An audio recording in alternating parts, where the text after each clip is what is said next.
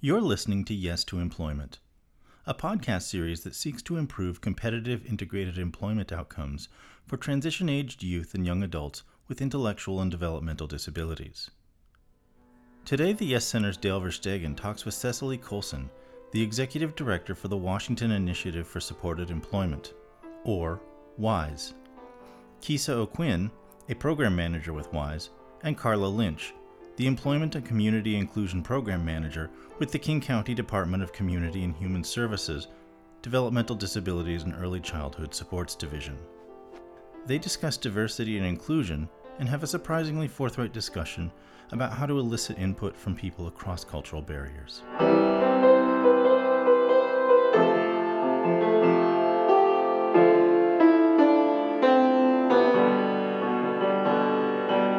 Dale Verstegen here with Carla Lynch, who is the Employment and Community Inclusion Program Manager for King County in Washington, the state of Washington. Also with us is Kisa O'Quinn, who's the Program Manager for WISE, and Cecily Colson, who's the Executive Director of WISE. Thank you three for taking time out and meeting with us here at the TASH conference in Phoenix, Arizona. Sure, thank you for having us. Yeah, appreciate you being with us. So one of the reasons that we decided on this particular podcast is you're here to present on diversity, but you're presenting this as a conversation and that you want to advance. And it wasn't just diversity. And so one of the things that I think intrigued us to do this podcast is this relationship between diversity and inclusion and how those are very different things. And inclusion really poses a much more significant challenge, but opportunity. Sure. So with that, I think really I'd like to go ahead and get started with our conversation. And what I'd like to know is what interested you in this topic and what motivated you to bring this conversation to the TASH conference? I think that for me, one of the things that I think about is what is the next big thing that we need to do to move, advance our field, move forward in our field. And as when Cess and I were talking earlier, what is the thing that we're not doing? And when we look at inclusion, particularly around individuals of color, families of color, we're not quite where we need to be in terms of including those folks in the conversation who's not in the room. Yeah, so Carla, when you say we, are you talking your department? Are you talking broader than that in terms of King County in the state of Washington? I'm thinking broader, just sort of as a community in the field of our work. But certainly at King County, we're having those conversations as well. I should back up and share a little bit about my role and sort of where we fit in all of the puzzle pieces of our work. King County serves as a systems partner, and we collaborate with state partners, with 30 plus contractors in King County to deliver employment and community inclusion services. So we're a systems partner. We have other systems partners sort of make the work happen day to day. So when I look at our service system is in King County, it's remarkably white. And again, I go back to who's not in the room, who's not part of the conversation. And one of the things that resonates for me is, and I was thinking about this yesterday on the plane on the way down, was if you don't see yourself as part of the circle of conversation, you won't lean forward and lean into the work, or lean into the conversation rather. And I think about my own experience. I am white. I have lots and lots of privilege, but when I think about, inclusion, exclusion, I've spent a great deal of my life trying to, quote, make up for the fact that I have a disability. You shouldn't have to do that. Yeah. You should just be able to show up and be part of the conversation. You don't need to make up for the fact that you have a disability. You don't need to make up for the fact that your primary language is not English. Right. And so I think about our work, and again, what is it that we're not doing to move our field forward, and to bring people into that conversation? We can only learn if we listen, and if we're listening to the folks who can share their personal perspective on that. Yeah. So when you say your department is very white, do you mean as employees, or do you mean as the folks that are receiving the services from your department? Well, I was speaking in relation to just King County in terms of a community. As a population. Yes. I see. Okay. That said, I think that our service system and the folks that are receiving services, or the folks that have an easier time of accessing services, remarkably white. Oh, interesting. Remarkably white. Yeah, good. So Kisa, same question. What interested you in the topic, and what's motivated you to participate in this conversation here at TASH? I think I have been intrigued by the topic. I happen to be an African American woman, and I've worked in supported employment for I think the last 15 or 16 years. And often when I show up by myself. And so the conversation is very different for me than my colleagues. I feel like it's an experience that I'm a part of, and I often have this conversation with other people of color. But we don't have a conversation in the room that's inclusive of people who can help us move anything forward. Like, we walk outside and we'll say, did you hear that? Or did you see that? Or how did you feel about that? And we have a shared experience that I felt like, since this conference was about inclusion and diversity, this was an opportunity to make it a bigger conversation and invite more people. Yeah. And I think that's, I always think about diversity and inclusion is about belonging, right? And so oftentimes I haven't felt like I belong. I've witnessed conversations and I've been privy to things happening, but haven't always been invited into that environment. And so part of my role at WISE is around creating space and capacity for people to move forward in employment. And it felt like, as a woman of color, I have an opportunity to use this as a platform to speak for other people who can't show up and do that. So I feel, oftentimes people say they don't want to ask my opinion because they don't want me to represent a whole group of people. But I often say, but I'm still one of the people who needs to be addressed. Right. So I still need you to ask me. Mm-hmm. So I think I'm really excited about the opportunity to just really share my story about how I show up as a woman of color in this field, and sometimes how it aligns me with the people that we support around feeling confident or not feeling confident. How do you assert yourself? Those kinds of things. So I'm very, very nervous, because this is not a forum that people of color often get to show up in. But I'm really honored at the same time to be here. Yeah. So you talked about, people might hesitate to ask, and that really resonated with me, because I think if you were with me in a group, I would hesitate to ask you about that, thinking that can you or should you represent a certain group of people as a whole.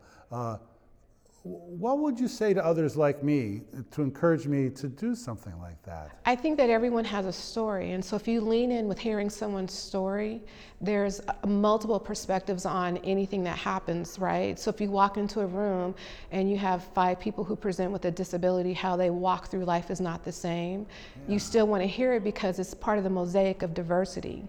So if you ask me my story and you practice with me on how to show up and lean in and listen to me, it gives you an opportunity then to ask another person and give them the same space to tell their story. And then you get to start to weave the narratives around what does diversity look like, how you need to show up, what do you need to do differently. Yeah. So what I heard you say, and I need you to correct me on this if I'm not getting this right, is that I really shouldn't ask you the question from the context of being black. I should ask you from your personal, from a more personal approach, your personal story, but recognizing that you're black. Am I getting that straight? Yeah, because I think when I walk in the room, I want to be an empowered person first before I want to be a black person. So if you ask me my experience and I tell you that, which is peppered with my experience of being a black person, then I think you let me be my authentic self. You get to embrace who I am as a person, and I think you build community and communion between the two of us when you do that. And I think it makes it easier for you to have that conversation with other people. Yeah, great. That's fantastic. So Cecily, when you talk about, which is the same question, why interested in this topic and what motivates you, I think it would also be good to just give a blurb about your fine organization, which is WISE. And I think for some of the listeners, I think they may not know as much about your organization. Yeah, no, absolutely. WISE is a training and technical assistance organization, a nonprofit version of those services. Centered in Washington State, tangentially centered in Oregon right now, doing a bunch of work there, and with a sprinkling of other projects we're doing around the country right now, but all focused on supported employment. So our long name is the Washington Initiative for Supported Employment. So if you think about being able to do training in TA, we have the luxury, I think, of being able to stay in the employment lane and really try and focus. And we were built to serve a state, to be a stateside training and TA group. So we're a model that not every state has. And my hope and vision is that every state can have some sort of a formative model, whatever it looks like, because some of us grow up in those places and we want to help develop capacity, based on our own experiences. Kind of dovetails nicely into this conversation because there are many differences across the country, geographical, historical, opportunities in business may vary, all of those things. So the range of what all the national view on training in TA can do is one element of capacity building. But when you grow local, you also have, some really targeted specific expertise. And so I'm blessed to have grown up in a system around employment where I've been raised to go local first and then try and help others replicate what we're doing. So that's WISE. A lot of great people with expertise in a range of things around supported employment, whether it's the people that are good at employer engagement or people that are good on the Medicaid, Medicare, structural policy side of things, or the practitioner development. So we're a little, group of about 25 of us that can touch the span of all of those different elements of need. And King County being one of our largest and longest term partners, a lot of the work that WISE does is in King County, and that's what brings Carla and Kisa and I together in this conversation, is what happens in Seattle and the outlying areas there. We work together really closely on trying to make employment reality for whoever wants to have a job. And for me in this conversation, I surround myself with people like Carla and Kisa who challenge me personally to think about what's next and to think about what's missing and we're supposed to be built to try and be in that space and to develop from that perspective. And I personally come into this conversation feeling very naive in a lot of ways about where to go and how to expand and look at the intersection of diversity and inclusion.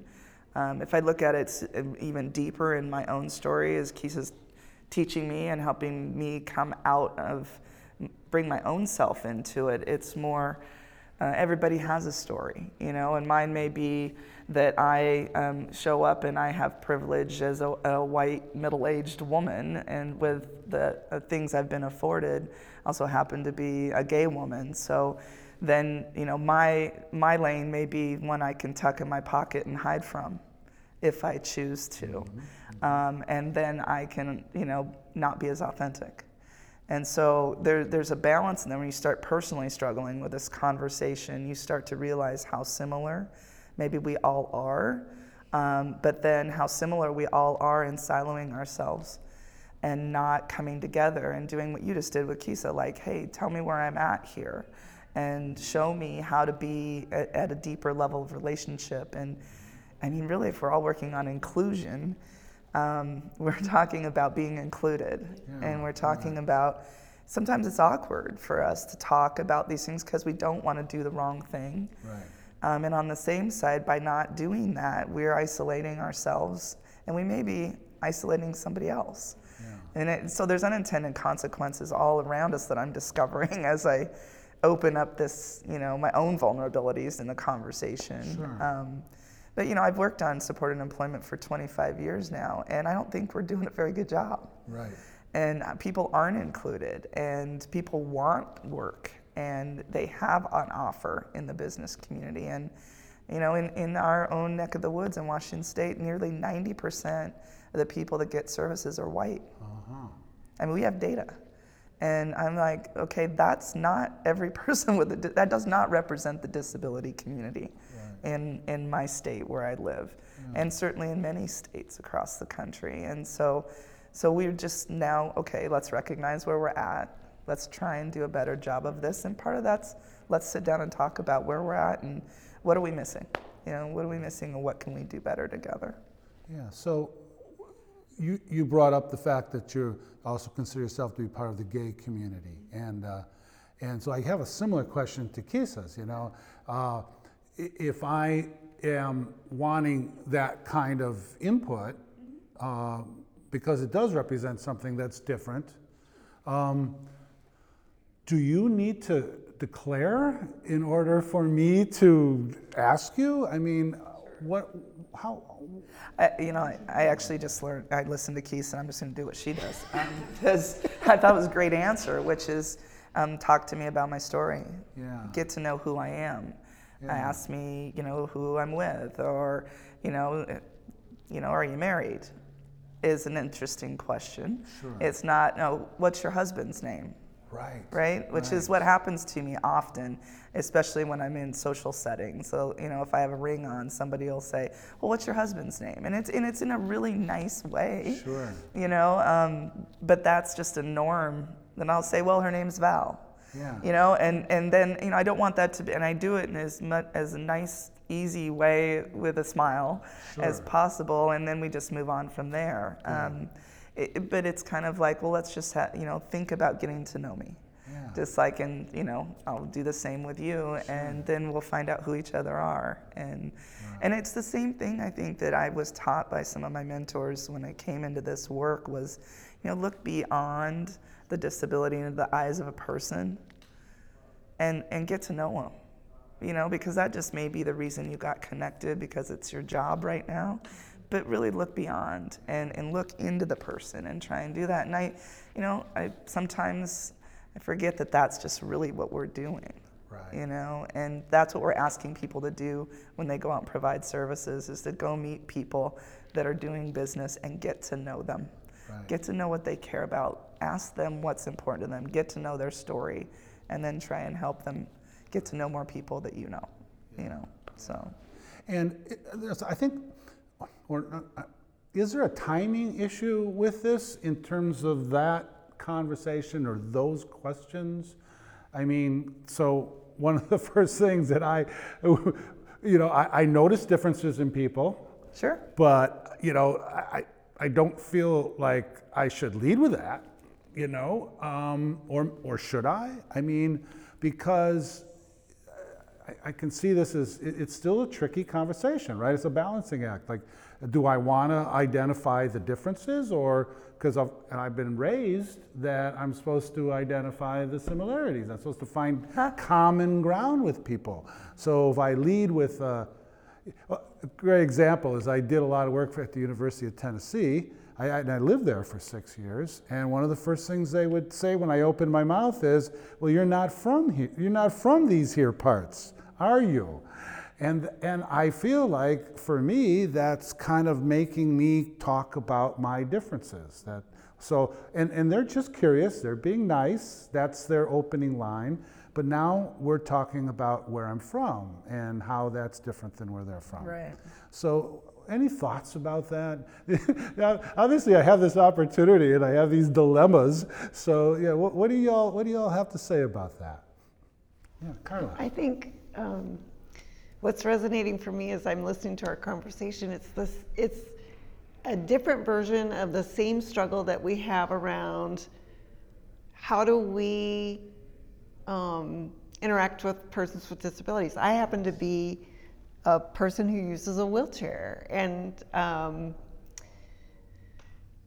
there's still this, I'm really curious about what happened, what's her story, why, and there's that moment of awkwardness, like, do I acknowledge it, do I not? Yeah. And I would, you can't separate, that's part of my identity. I'm a person who uses a wheelchair. I have a disability. Sure. So it is part of my identity. And I don't mind talking about it, but it's a different version of what Kisa shared, which is talk to me about my story as a person. Okay. And then once we develop that relationship, I'll give you the particulars about how, why I use the wheelchair. And so I think it's the same struggle that we've had for decades, years, centuries around how do we talk about disability. This is a version of that same story. I also think about this morning when I was trying to figure out, like, where do people get stuck? And so I wrote down a list of labels that I use for myself. Oh. And so I was imagining myself doing Post-it notes and thinking of all the labels about how I show up and sticking them on and how they cover, at some point they cover my name and you can't see my name anymore. But what's the first thing that people see when they walk through the door? I think about they see that I'm brown and I'm a female. So then I think about and try to anticipate what that means for other people. But I think I'm an intentionally curious person. Mm-hmm. And so I think, we've had a conversation before where I talked about get to and have to. I've lived in a world where I have to speak up and ask. And I think sometimes people in the dominant culture, which are typically people who present as white, don't have to show up that way. Right. So I think now you have to force yourself to lean in and be curious and be respectful with your questions and be mindful. And it's all uncomfortable and it's all ugly. But there are several groups of people who have always lived that way, right? Yeah. So I think it's part of going back and thinking about for yourself, does this have enough value to me?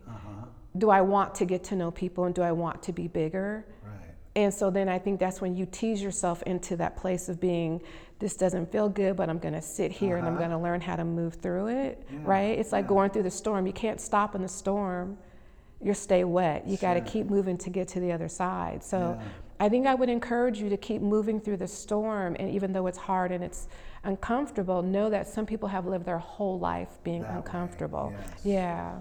Oh, that's great. Yeah, that gives me a really good perspective on that. Yeah.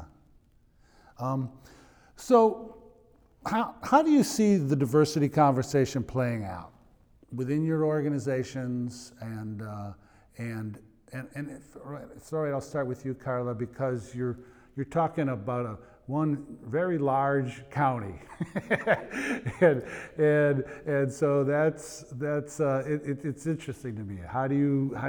Where do you go with this with an organization that's that big and not as maybe diverse as it should be. Right.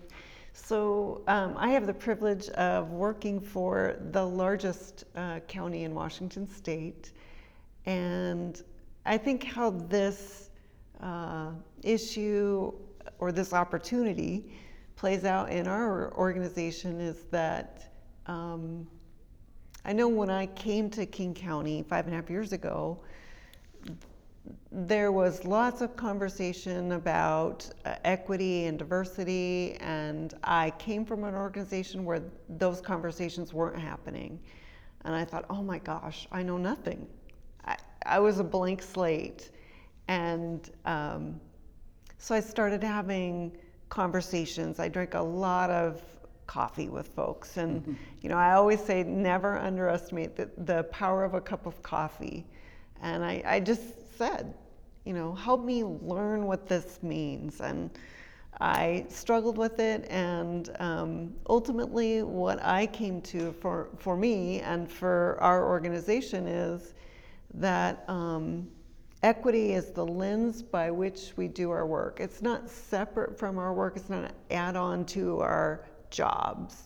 It's the lens that we view our body of work, our body of service, both to the provider community, to individuals, to families, to partner organizations. And I just, you know, the message that I got in a positive way was well, let me backtrack and say that it's not a definitive point in time. So, you know, you learn and then you're done learning. That's with life, right? And so the message I got was, this is a continuum. Join us on this journey. There isn't a right or wrong. There isn't a place we're trying to get to, but we need to weave this conversation continuously into our work. And so daily we have conversations in our office about, you know, I touched on it earlier, who's not at the table, who needs to be part of this conversation, whose voice are we not hearing?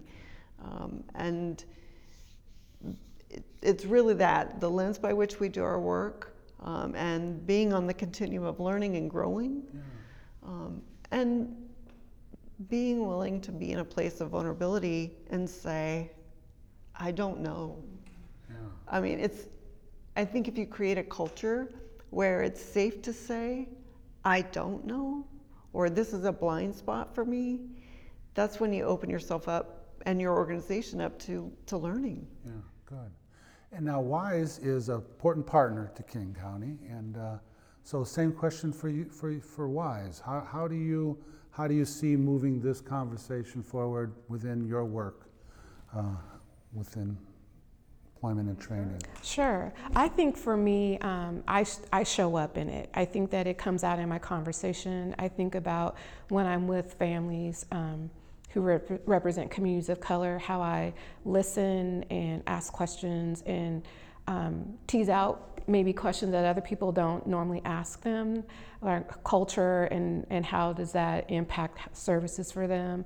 How do I serve as an advocate? Because sometimes my lens is different, so I see things, so I speak up. But I think the challenge for me is within the organization WISE is to really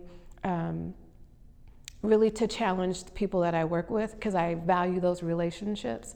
And how do I show up even just on my job and talk about how do we bring in other people to present a voice in training, and how are we infusing diversity there. So I think that for me is maybe not outside the doors, but doing work inside the doors, if that made sense. Okay. Yeah, and by inside the doors, you mean within your own organization? Within my own organization. So I think it's asking Seth to, to create opportunities for me to talk about diversity, equity, and inclusion. How do we, think about training and give me opportunities to build my skills around being a person who's going to maybe one day go out and do training and stuff on it, and technical assistance and training. So I think kind of pushing people who aren't used to having those conversations, doing that in my own company. Yeah, good. And Cecily, you've talked about how KISA has helped with this whole Sure. conversation Yeah. within your own organization. Anything else you want to add to that? I'd just say, I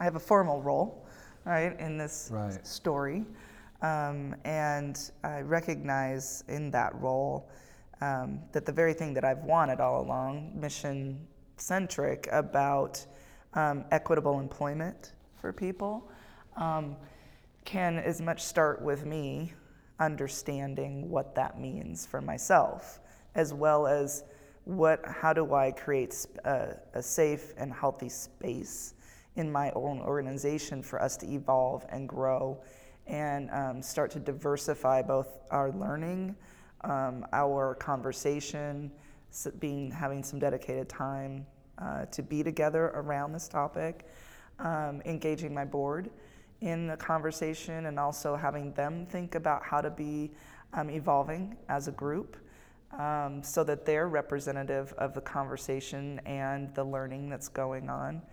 And I think it's really important for, in a formal leadership sense, that folks that are in my position in our community organizations really take note of this conversation and get in the conversation and start to think what it means for their organizations.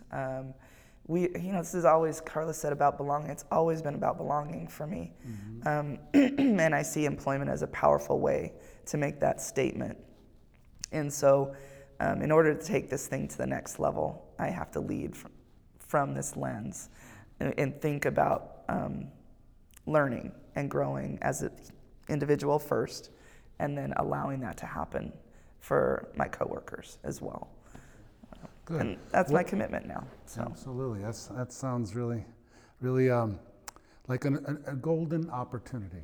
And I can start to see how that is directly related to our mission in terms of integration of people with disabilities. And I just want to say to all three of you that in bringing this conversation to this conference, Tash, and allowing me the opportunity to talk to you both first on the phone and then now today doing this podcast, that you really have helped me feel comfortable talking about the differences that you all have in relation to me. And you've helped me, you've given me permission, and you've actually motivated me to really, but also helped me to figure out how to individualize this in a way that doesn't start with the difference, it starts with the individual. So I want to thank you for just this opportunity and what I personally have been able to get out of it. Great. Thank you. You're welcome. Yeah. You've been listening to Yes to Employment, a podcast that seeks to improve competitive integrated employment outcomes for transition-aged youth and young adults with intellectual and developmental disabilities. Today, Dale Verstegen spoke with Cecily Colson and Kisa O'Quinn from WISE and Carla Lynch from the Developmental Disabilities and Early Childhood Supports Division with the King County Department of Community and Human Services. You can learn more about WISE at www.gowise.org and more about the Developmental Disabilities and Early Childhood Supports Division at the kingcounty.gov website. For more about Yes to Employment, including show notes, links to resources discussed, a complete transcript, and a schedule of episodes, visit www.yestoemployment.org/podcast. You can subscribe through iTunes or your favorite Android podcast app to have the series delivered automatically to your device so you never miss an episode. If you enjoyed today's episode, please give us a rating on iTunes. Ratings will help us get the series in front of more listeners. Yes to Employment is a production of the Youth Employment Solutions Center, the National Training and Technical Assistance Center that serves as a hub of information and expertise for the Partnerships in Employment, or PIE, state projects. The Yes Center is a collaboration of TASH and Transcend. You can learn more about TASH at tash.org and more about Transcend at transcend.org. That's TRANSCEN.org.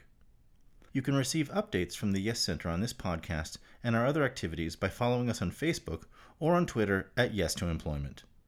Partnerships in Employment is a series of seed grants funded by the Administration for Community Living's Administration on Intellectual and Developmental Disabilities. made to states for the purpose of transforming state disability support systems to competitive integrated employment. AIDD is dedicated to ensuring that individuals with developmental disabilities and their families are able to fully participate in and contribute to all aspects of community life in the United States and its territories. Music for Yes to Employment is an original composition and performance by Sunny Seferati, the co-director and autistic self-advocacy mentor at The Musical Autist. You can learn more about The Musical Autist at www.themusicalautist.org. We'll have another episode on competitive integrated employment for you in the near future.